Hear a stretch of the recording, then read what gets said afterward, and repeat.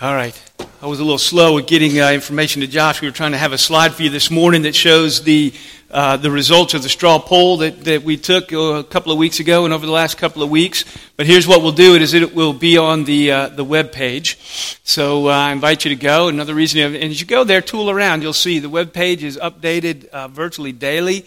It's very useful. It's chock full of information, tools, resources, all the sermons and video and everything. So anyway, while you're there, you will see that the straw poll showed some clear results, at least in the leadership's mind, when it comes to the idea of a move. There were 80%, or virtually 80%, that outright said, yes, we believe it's God's time to move. And there's another 15% that said we need more information, we're not sure.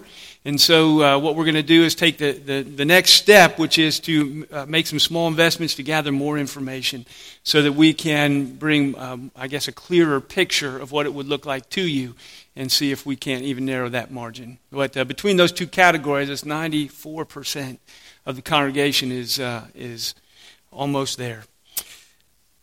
Take a look at that, and as we turn our hearts this morning, I wanted to talk to us about spiritual warfare.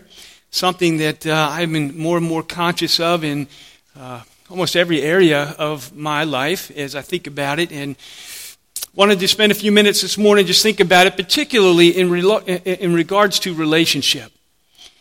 Because the context we're looking at this morning, that's the context that Paul speaks about. It is in the context of our relationship, that there is always more going on than meets the eye. Open your Bible, if you haven't already, to 2 Corinthians chapter 10 and the first 5 verses. Hear then the word of God. I, Paul, myself, entreat you by the meekness and the gentleness of Christ, I who am humble when face to face with you, but bold towards you when I am away, I beg of you that when I am present, I may not have to show boldness with such confidence as I count on showing against some who suspect us of walking according to the flesh. For though we walk in the flesh, we are not waging war according to the flesh. For the weapons of our warfare are not of the flesh, but they have divine power to destroy strongholds. We destroy arguments and every lofty opinion raised against the knowledge of God, and we take every thought captive to obey Christ. Pray with me. Father in heaven, we come to your word this morning, and we long to hear from you. Father, we want to have eyes to see and ears to hear. We want to have hearts that obey and lives that are formed in Christ's likeness. We long for the time that we spend together in your word to matter. So, Father, would you come near as we draw near to you and have your way with us. Work within us by the power of your Spirit, that we might wage a holy war with weapons that are mighty through you. These things we ask and pray in Jesus' name. Amen. I believe in reading the Scripture, particularly through the New Testament, that we see that the entirety of the Christian life, the whole of the Christian life, is a warfare. It's the image that runs as one of the themes through the New Testament, that there is a battle that is going on in and through the church, in and through our lives. There's a spiritual realm that we live in, and there are realities and things that are going on beyond the realm of sight and some of our experience. Paul summarizes his life as he reaches the end of it, and he says, I have fought the good fight. That's what I've been doing. I fought the good fight. I've been in a warfare. As I reach the end of this for myself, Paul fought the good fight. And my question for myself this morning, my question for you this morning is, are we fighting a good fight? Are we engaged in the warfare? And one of the questions that for me that has come up again and again as I find myself in various situations, but particularly in relational issues, is to ask the question, do we have eyes to see? Do we have eyes to see that there is a cosmic conflict that engulfs our world? There are spiritual forces that are at work. There in your bulletin under the first point, I have 2 Kings chapter 6. It's that very familiar story where Elisha has been called upon and he doesn't show up, and so the enemy comes to get him. And his servant is getting a little nervous because the forces that are ranged against them that have come to take them away are great. And Elisha prays for his spirit and he says, "Oh Lord, would you please open his eyes that he may see?" And so the Lord opened his eyes for the young man, and he saw, and behold, the mountain was full of horses and chariots of fire all around Elisha. In other words, it was an angelic host, an angelic army of great power and great force. And there's that sense that he who is with us is greater than he who is against us. There are more with us than have showed up at the door. He opened the servant's eyes to see a greater reality, a broader reality. There's something else going on. It's not about me. And it's not about the power that I have available to me. Right? There is a God in heaven who is doing something, and there is a great war that is being waged. And I want us to see this morning that in that sense, everything is spiritual. Here the servants thought, that it was just he and Elijah against this force that's ranged against him. But actually, there are other spiritual forces at work, probably stirring up those enemies against him, but also other powers at work that stand with them. That God is on their side. Everything is spiritual. Those forces that were open to the servant's eye in that moment didn't show up at that moment, or were only there for that one occasion. In other words, I believe that there are always things going on beyond the realm of our sight and experience. That there is a spiritual reality that surrounds us, and there is a sense in which we are always fighting a spiritual battle. Sometimes it may seem like me and you, or you and them, or whatever it may seem with you and your family, or you and your spouse, or you and your kids, and you think it's just us, and it's this battle of the wills. And I would say there's always more going on. It is always spiritual. And not just a battle out there, but a battle in here. Every conflict, whether it's at work or at home, in the church or in the world, there's always a spiritual dimension because we are spiritual beings. And God is always at work. 1 Peter 5:8, it's here in your bulletin, it tells us to be sober-minded. To be sober-minded is to be awake, alert, on your toes, serious. Be watchful. Why? Because your adversary, you have an adversary. He says, so be watchful because your adversary, the devil, is prowling around like a roaring lion, like a consuming beast, right? He's prowling around seeking someone to devour, to destroy. And so there's a very real sense in which you can say you are not paranoid. There really is someone out to get you. Right? He is a consuming beast who seeks to destroy the people of God, the works of God, the kingdom of God.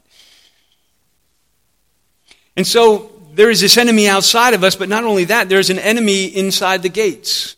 Right? There's an enemy that is inside of us. And so there's not only some things that are going on out here, there is always something going on inside here.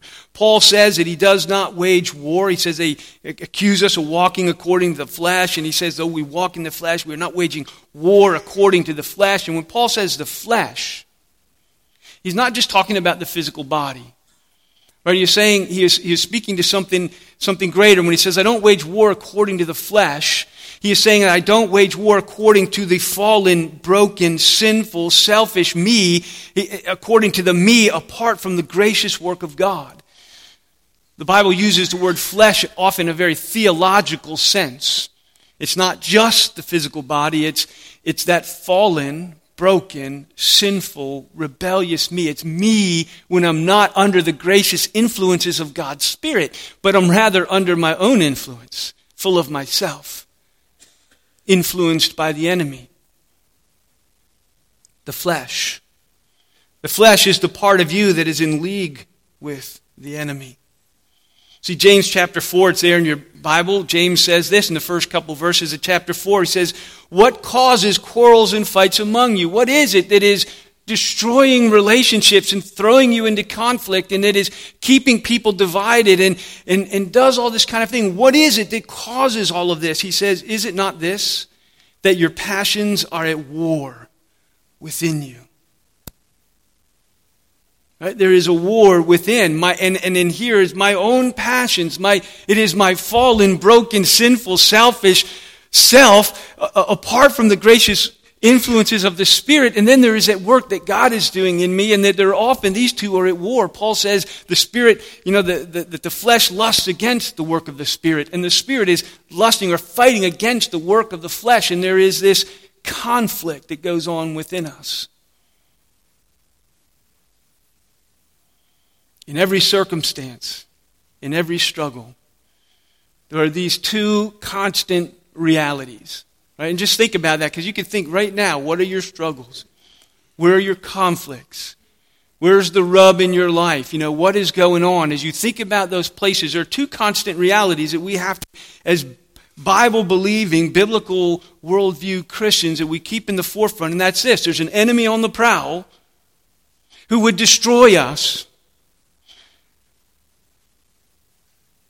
And there's sin in our hearts, at war with the work of God. And these two things. And now when this comes to relationships in so many various contexts, whether it's you and your spouse, you and your co-workers at work, whether it's within the leadership of a church or within the pew on the church or wherever it is, whatever the relationships are, in conflict of every kind, we remember the battle is not against flesh and blood. See, nothing has helped me more than that realization. Because when you get into it with someone, it's hard to think anything other than it them. It's you against them. Nothing has helped me more to step back and say, no, there is an enemy who would love to destroy this relationship. There is an enemy who would love to cause division right here. There is an enemy who would love to tear it down and consume the work of God right here. Opens our eyes. There are always spiritual forces at work. It's never just me and you. It's never just you and them. Ephesians chapter 6, it's there in your bulletin. He says to put on the whole armor of God, a very familiar passage where Paul says that we are engaged in a warfare and that we need to be strong in the Lord in the strength of His might. And he describes this armor that he tells us that we should put on in order to engage in this conflict. And so he says, put on the whole armor of God that you may be able to stand against what? The schemes of the devil. Do you believe there are schemes of the devil that come into play in those struggles, those circumstances, those relationships? That as he seeks to consume and to destroy us, how does he do it? I would suggest that as often or not as he comes to destroy the church, he comes to do it by one relationship at a time. To cause division, faction, brokenness, and to sow the seeds that would tear it apart. There are schemes of the enemy, and so he says we do not wrestle against flesh and blood. Right? Sometimes I think I'm wrestling against that person in flesh and blood, but it's not. God is a God of reconciliation. God is a God of peace. God is a God who brings healing to those things. And in those moments, I need to understand it's not just me and that person. I'm not battling flesh and blood, but there is something greater going on here. It's the work of God in me and in them to accomplish God's purposes. We're not wrestling against flesh and blood, but against the rulers and the authorities, against cosmic powers over this present darkness, against spiritual forces of evil in the heavenly places. There is a devil who is scheming against us. He roams about to consume and destroy us. He is our real enemy. He is the enemy. Not you, not me, not the guy down the pew, not the guy across the street. There is an enemy that would destroy every one of those relationships. But we don't wrestle against flesh and blood. We wrestle against the sin in our own hearts. To be reconciled as God has made us ministers of a ministry of reconciliation. So the enemy attacks through relationships, through leadership, through marriages, and forming factions. You read about it throughout the Scripture in the New Testament, which is why in Ephesians chapter 4, Paul says this there in your bulletin. He says, "Do not let the sun go down on your anger, and give no opportunity to the devil." And I love the King James there, because it's always stuck in my heart and mind. You're probably more familiar with that sentence. Is, do not give the devil a foothold. Right? A foothold. A toehold, where someplace into the relationship, a little bit of anger or bitterness and strife, that if he can get it in there, it's a place from which to destroy. And the World War II was over when we landed on Normandy, and we got a foothold. I say from then on, it was a done deal. If we couldn't get that foothold, who knows how the war would have gone. But once we successfully landed and had a foothold on continental Europe, the war was a foregone conclusion. Do not give the devil a foothold. And the place where he gets it more often than not is in our hearts in regards to relationships with other people. That's how he destroys. The church is people. You are the church. It's not a building, it's not a property, it's not anything else. We are the church of Jesus Christ, and his foothold that he gets is in our hearts and in our minds as we begin to do battle with each other with flesh and blood instead of fighting the real enemy who's getting a foothold, even in that moment, probably in my very own heart. Do not give the devil an opportunity. Whatever you're struggling with, you will fight a losing battle till you understand there's a spiritual war going on. There's an enemy that prowls, and there is that sin within that so easily besets and will work with the enemy, betray us from within as we give ourselves to things that we should not. Every problem we are facing has a spiritual dimension. There's always more going on than meets the eye. There's always inside of me as well as outside of me. And the key strategy for us is to not give the devil a foothold. To step back from whatever battle with flesh and blood that you are having, and to step back and to say, the enemy is trying to get a foothold. And this person is not my enemy, but how do I foil, how do I stand in the full armor of God and do not give him ground? In every circumstance of our lives, we will either follow Jesus or we will give the enemy a foothold. And I truly believe in every one of those conflicts, every one of those moments, there's this moment to say yes to Jesus, to peace and patience and kindness and goodness and gentleness and faithfulness and self-control and the ministry of reconciliation and peace and grace and mercy and forgiveness. In every circumstance, there is the opportunity to say yes to Jesus or to give the enemy a foothold and say yes to something else. See, in Ephesians 6, Paul says we're fighting a war that's not against flesh and blood. There are spiritual forces and enemies that at work to destroy us. In 2 Corinthians 10, he says, the weapons of our warfare are not of the flesh, but they are spiritual and mighty through God. Right? So our enemies are spiritual, and so the weapons of our warfare are spiritual. And that's what Paul is saying in this text. I believe our victory will depend entirely on the weapons that we choose in our fight. And there are two in this passage that he gives the options. We're not waging war according to the flesh, which is one way we could do it. We could wage war according to the flesh. And to my shame, I would say as often as not, that's where I end up. Because that's the default. Because that's where gravity takes us. Because that's where human nature goes. The weapons we choose to fight with, we must understand. It's very telling that Paul speaks so powerfully about spiritual warfare, and he does it in the context of a church conflict. See, so often and I'm not saying there aren't other fronts on the war, I'm not saying there aren't other places it certainly applies, but in this context where Paul speaks about waging war and the weapons of our warfare, he's talking about relationships inside the church. Paul is having trouble with this Corinthian church. Paul planted the church. Right? Paul is the father, so to speak, of this church. He planted it and poured his life into it and spent time there, and he establishes the church. And almost from a very short time after its founding, he spent the next many years under attack by that church, criticized by that church. His apostolic authority is questioned. His personal integrity is maligned. The message of the gospel is twisted and rejected and challenged in so many different ways. And so Paul is wrestling with this church through his letters. We have 2 of them.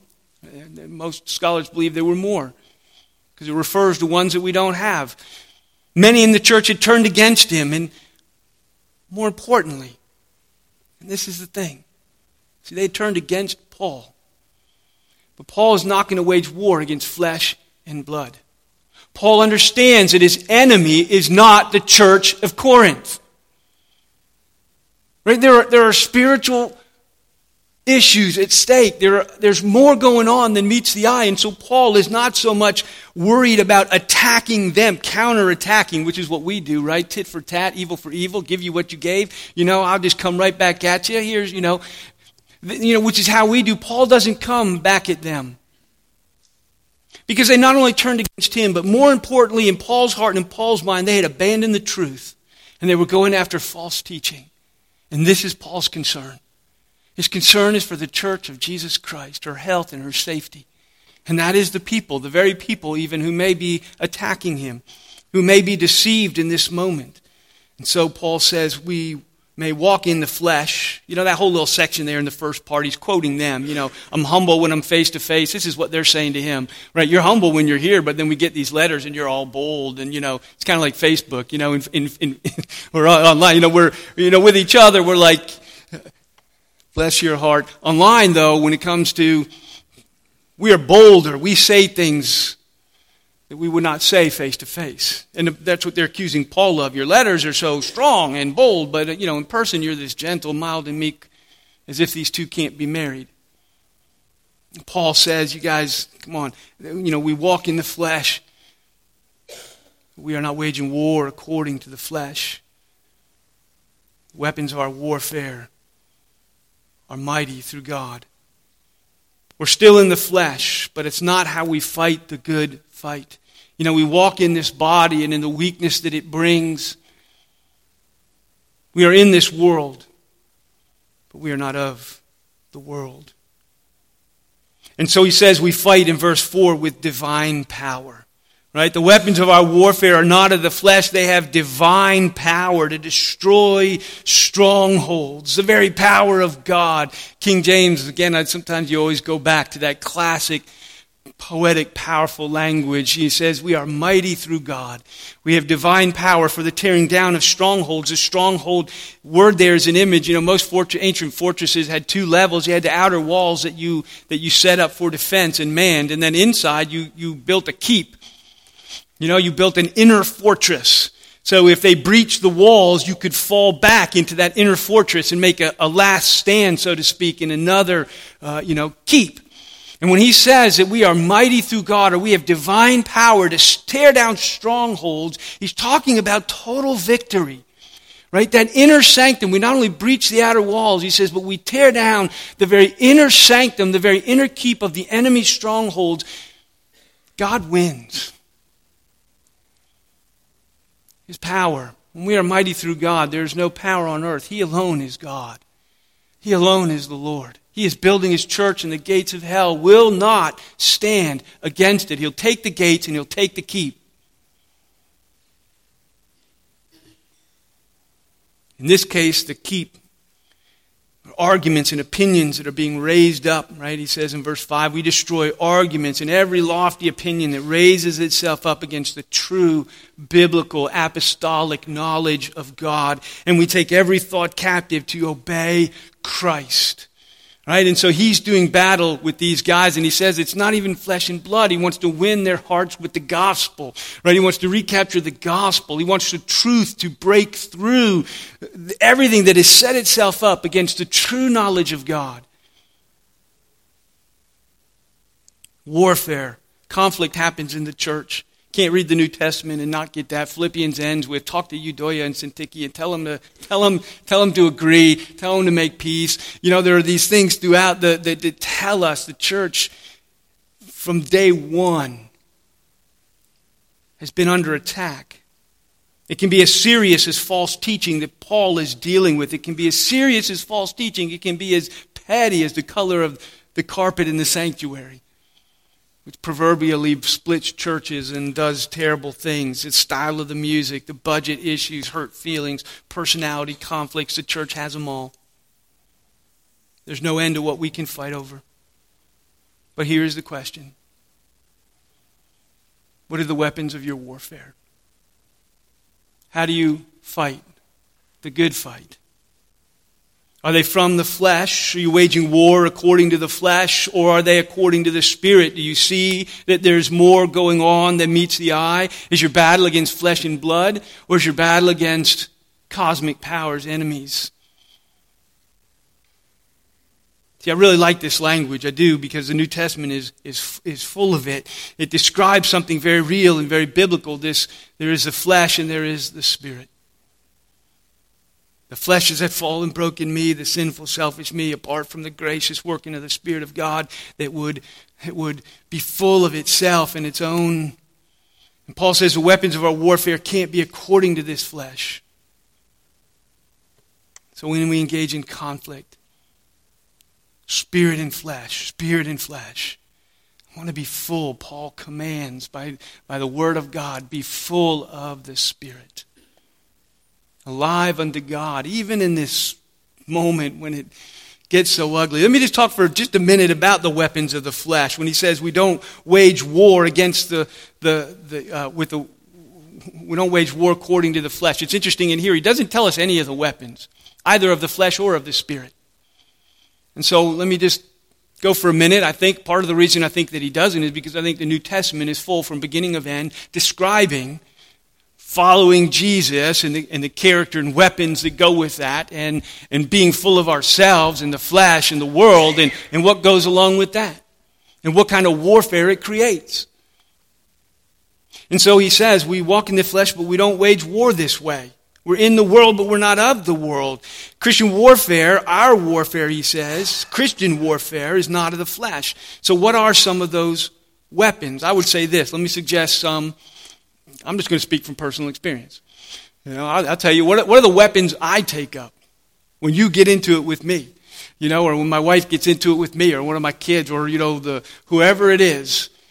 And those unguarded moments when it's the flesh me and I am not under the gracious influence of the Spirit, but I'm full of myself, and what you'll get is pride. Right? And self-righteousness. In fact, self-righteous indignation. How dare you?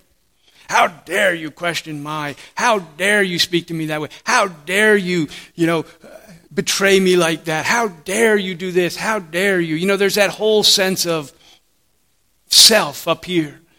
Self-righteousness, self-righteous indignation, and with that comes for me an unwavering certainty of rightness. Right? I see it so clearly. Right? My position is so clearly the correct one, and yours is so clearly the wrong one, and there's this unwavering doubt of my rightness, which usually comes with self-justification. Therefore, I am justified in this as I play the tape of my rightness and your wrongness, right? And then I'm justified in all kinds of things.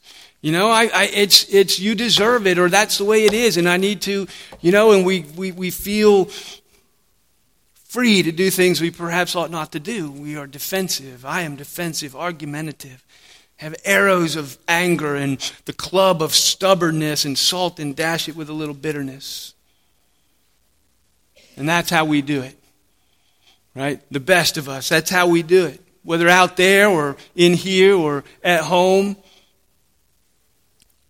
we wield these weapons. And when we do, we lose. Galatians 5:20 says the works of the flesh are enmity, strife, jealousy, fits of anger, rivalries, dissensions, divisions, right? These are the works of the flesh. That means that's what's produced with the weapons of the flesh, right? What is it that produces enmity, strife, jealousy, anger, rivalries, dissensions? Ephesians 4, this is in your bulletin under the third point. Ephesians 4, he says this, do not grieve the Holy Spirit of God, by whom you were sealed for the day of redemption. Let all bitterness, wrath, anger, clamor, slander be put away from you along with all malice. Don't grieve the Spirit of God. Be full of the Spirit of God. In order to be full of the Spirit of God, I got to be empty of all this other garbage, the weapons of the flesh. Right? See, when we grieve the Spirit, we forfeit His power.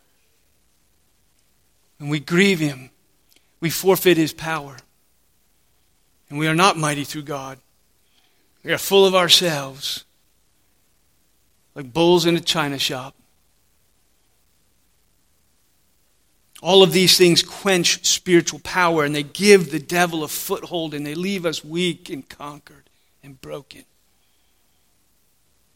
Passage doesn't tell us directly what the spiritual weapons are, but you already could lean in that direction, couldn't you? I think he does give us two hints, and I'll just, with these, say the two that he does go to, and I believe they are in the text, or in verse 1, where he says, I myself, Paul, entreat you by the meekness and the gentleness of Christ, I who am humble, when face to face. And I don't believe there that it's fully sarcasm. You could read it a bunch of different ways. I think Paul is coming to him and saying, right, they're saying the harshest things. You can't imagine the stuff they're saying against Paul in terms of undermining his ministry, everything he said, his character, his authority, and his right in relationship to that church. And what Paul comes back with, he says, is the meekness and gentleness of Jesus. Jesus says, come to me and learn of me, for I am gentle and humble of heart. And one of the great weapons of our warfare is the character of Jesus Christ. Right? A godly character that would save us from so much pain and destruction. The character of Christ, I come to you, he says. I entreat you, I plead with you out of the meekness and gentleness of Jesus. Hear me, my brothers and sisters. Christ-like character and the fruits of the Spirit. In verse 5, he speaks of the knowledge of God. We destroy arguments and every lofty opinion raised up against what? The knowledge of God. And we take every thought captive to Christ, the truth as it is in Jesus Christ. The power of the truth and the power of a godly life that is shaped and created by the truth. Who we are. I always say, in all these things, you know what? How you say it is just as important as what you say. Right? You can betray the truth. In fact, you can close the door on even a hearing for the truth if your character is bitter to the taste. Right? So not only what we say, but how we say it, the character, the soul from which it comes, gives a flavor to what you're trying to say. And they're both together. He says the character of Christ and the truth of Christ, which go together. Always, always, always, we speak the truth in love, right? The meekness of Christ and the knowledge of the God in truth. The power of a godly life.